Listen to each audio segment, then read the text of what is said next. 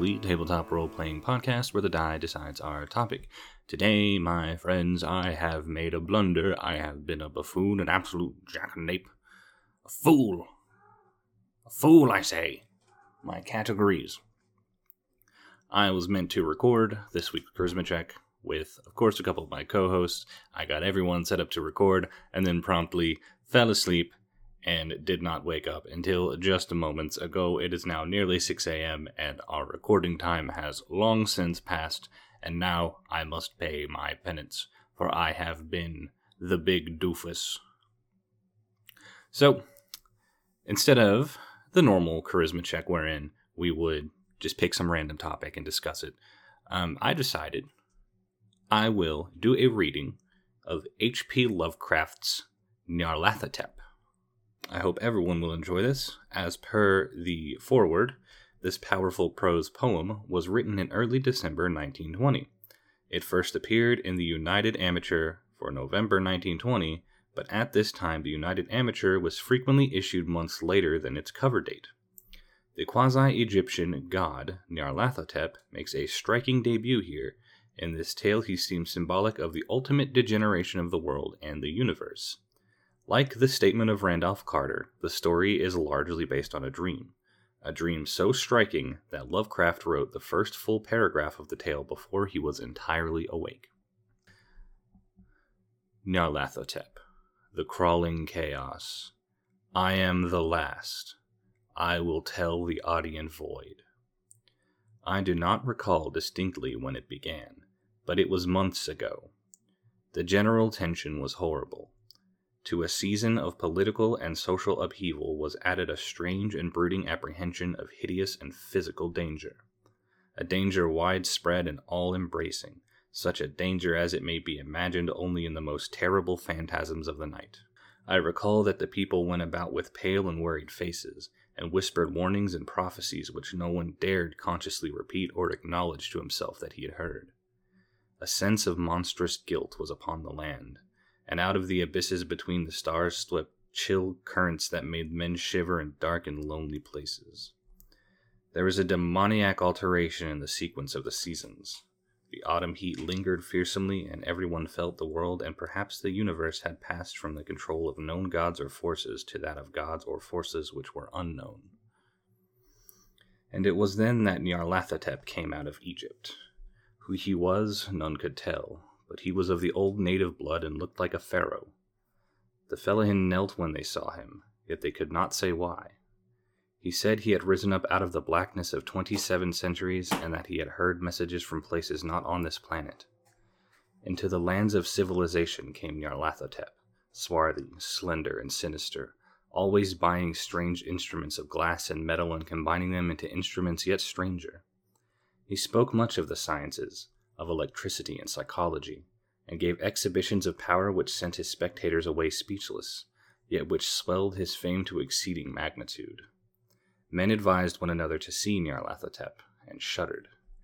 And where Nyarlathotep went, rest vanished, for the small hours were rent with the screams of nightmare. Never before had the screams of nightmare been such a public problem. Now the wise men almost wished they could forbid sleep in the small hours, that the shrieks of cities might less horribly disturb the pale, pitying moon as it glimmered on green waters gliding under bridges, and old steeples crumbling against a sickly sky. I remember when Nyarlathotep came to my city, the great, the old, the terrible city of unnumbered crimes. My friend had told me of him, and of the impelling fascination and allurement of his revelations, and I burned with eagerness to explore his uttermost mysteries. My friend said they were horrible and impressive beyond my most fevered imaginings, that what was thrown on a screen in the darkened room prophesied things none but Nyarlathotep dared prophesy, and that in the sputter of his sparks there was taken from men that which had never been taken before, yet which showed only in the eyes. And I had heard it hinted abroad that those who knew Nyarlathotep looked on sights which others saw not. It was in the hot autumn that I went through the night with the restless crowds to see Nyarlathotep, through the stifling night and up the endless stairs into the choking room. And shadowed on a screen I saw hooded forms amidst ruins, and yellow evil faces peering from behind the fallen monuments. And I saw the world battling against blackness, against the waves of destruction from the ultimate space, whirling, churning, struggling around the dimming, cooling sun. Then the sparks played amazingly around the heads of the spectators, and hair stood up on end while shadows more grotesque than I can tell came out and squatted on the heads. And when I, who was colder and more scientific than the rest, mumbled a trembling protest about imposture and static electricity, Nyarlathotep drove us all out, down the dizzying stairs into the damp, hot, deserted midnight streets. I screamed aloud that I was not afraid, that I never could be afraid, and others screamed with me for solace. We swear to one another that the city was exactly the same and still alive, and when the electric lights began to fade, we cursed the company over and over again and laughed at the queer faces we made. I believe we felt something coming down from the greenish moon, for when we began to depend on its light, we drifted into curious involuntary formations and seemed to know our destinations, though we dared not think of them. Once we looked at the pavement and found the blocks loose and displaced by grass, with scarce a line of rusted metal to shew where the tramways had run. And again we saw tram car, lone, windowless, dilapidated, and almost on its side. When we gazed around the horizon, we could not find the third tower by the river, and noticed that the silhouette of the second tower was ragged at the top. Then we split up into narrow columns, each of which seemed drawn in a different direction. One disappeared in a narrow alley to the left, leaving only the echo of a shocking moan. Another filed down a weed-choked subway entrance, howling with laughter that was mad. My own column was sucked towards the open country, and presently felt a chill which was not of the hot autumn, for as we stalked out of the dark moor, we beheld around us hellish moon-glitter of evil snows. Trackless, inexplicable snows, swept asunder in one direction only, where lay a gulf of all the blacker for its glittering walls. The column seemed very thin indeed as it plodded dreamily into the gulf. I lingered behind, for the black rift in the green-litten snow was frightful, and I thought I had heard the reverberations of a disquieting wail as my companions vanished. But my power to linger was slight.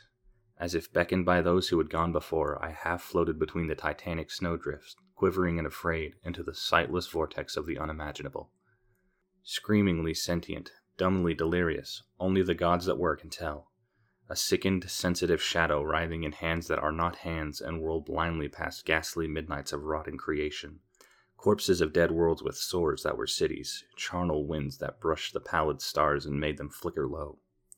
Beyond the world's vague ghosts of monstrous things, half-seen columns of unsanctified temples that rest on nameless rocks beneath space and reach up to dizzying vacua above the spheres of light and darkness.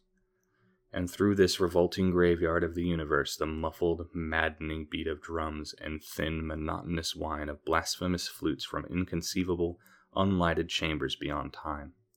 The detestable pounding and piping whereunto dance slowly, awkwardly, and absurdly the gigantic, tenebrous, ultimate gods. The blind, voiceless, mindless gargoyles whose soul is Nyarlathotep. This is perhaps one of H.P. Lovecraft's more well-known works, if only because the titular Nyarlathotep has become one of the most prominent characters in what is currently called the Cthulhu mythos, which Lovecraft himself preferred to jokingly call the Yog-Sothothery. Nyarlathotep is one of the outer gods, which is differentiated from the old ones, in that the old ones were creatures possibly born of Earth, maybe descended from the outer gods, but tend to be physical beings that reside on the planet in some way. Cthulhu himself would be an old god, at least now he is. Whereas the outer gods are beings either from so far out into the cosmos, or so far beyond the cosmos as we know it, that they tend to have very little interaction with the physical world as we know it.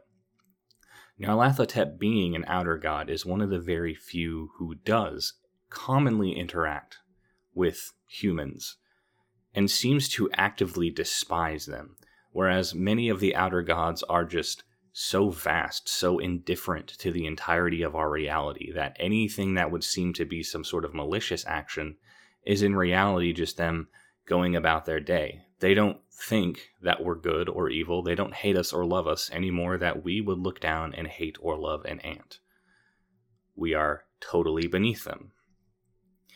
In this way, Nyarlathotep is very different from the other outer gods. Another thing that is referenced here is the sounds of great piping music and the fact that it cannot be resisted. I do not believe that the greater mythos that H.P. Lovecraft had intended, or rather didn't intend, but ended up building as a result of the mental ministrations of his peers and his fans, had come to create what would be known as Azathoth's court, the demon court, wherein the ultimate outer god Azathoth, the father of them all, is forced into an eternal sleep by maddening music, very similar to what was described in Nyarlathotep. Azathoth is constantly circled by dozens of other outer gods playing strange and unknowable music to keep him asleep, because if Azathoth ever wakes, the universe as we know it would cease to exist, because we are all merely figments in a dream, a grand dream he is having. And it is said that whenever he stirs in his sleep, that it causes great nuclear disaster, and that is why Azathoth is called the nuclear chaos, because whenever he stirs, the very foundational building blocks of our world crumble somewhat. Nyarlathotep, I believe, is meant to be one of his grandchildren or great-grandchildren who is supposed to be working at his behest. And I believe this might be why he is so openly antagonistic towards humans, because he wants Azathoth to awaken. He wants to end this everlasting nightmare that for some reason the other outer gods wish for him to continue having. So as a result, he does everything he can to cause Azathoth's dream to be a horrible nightmare.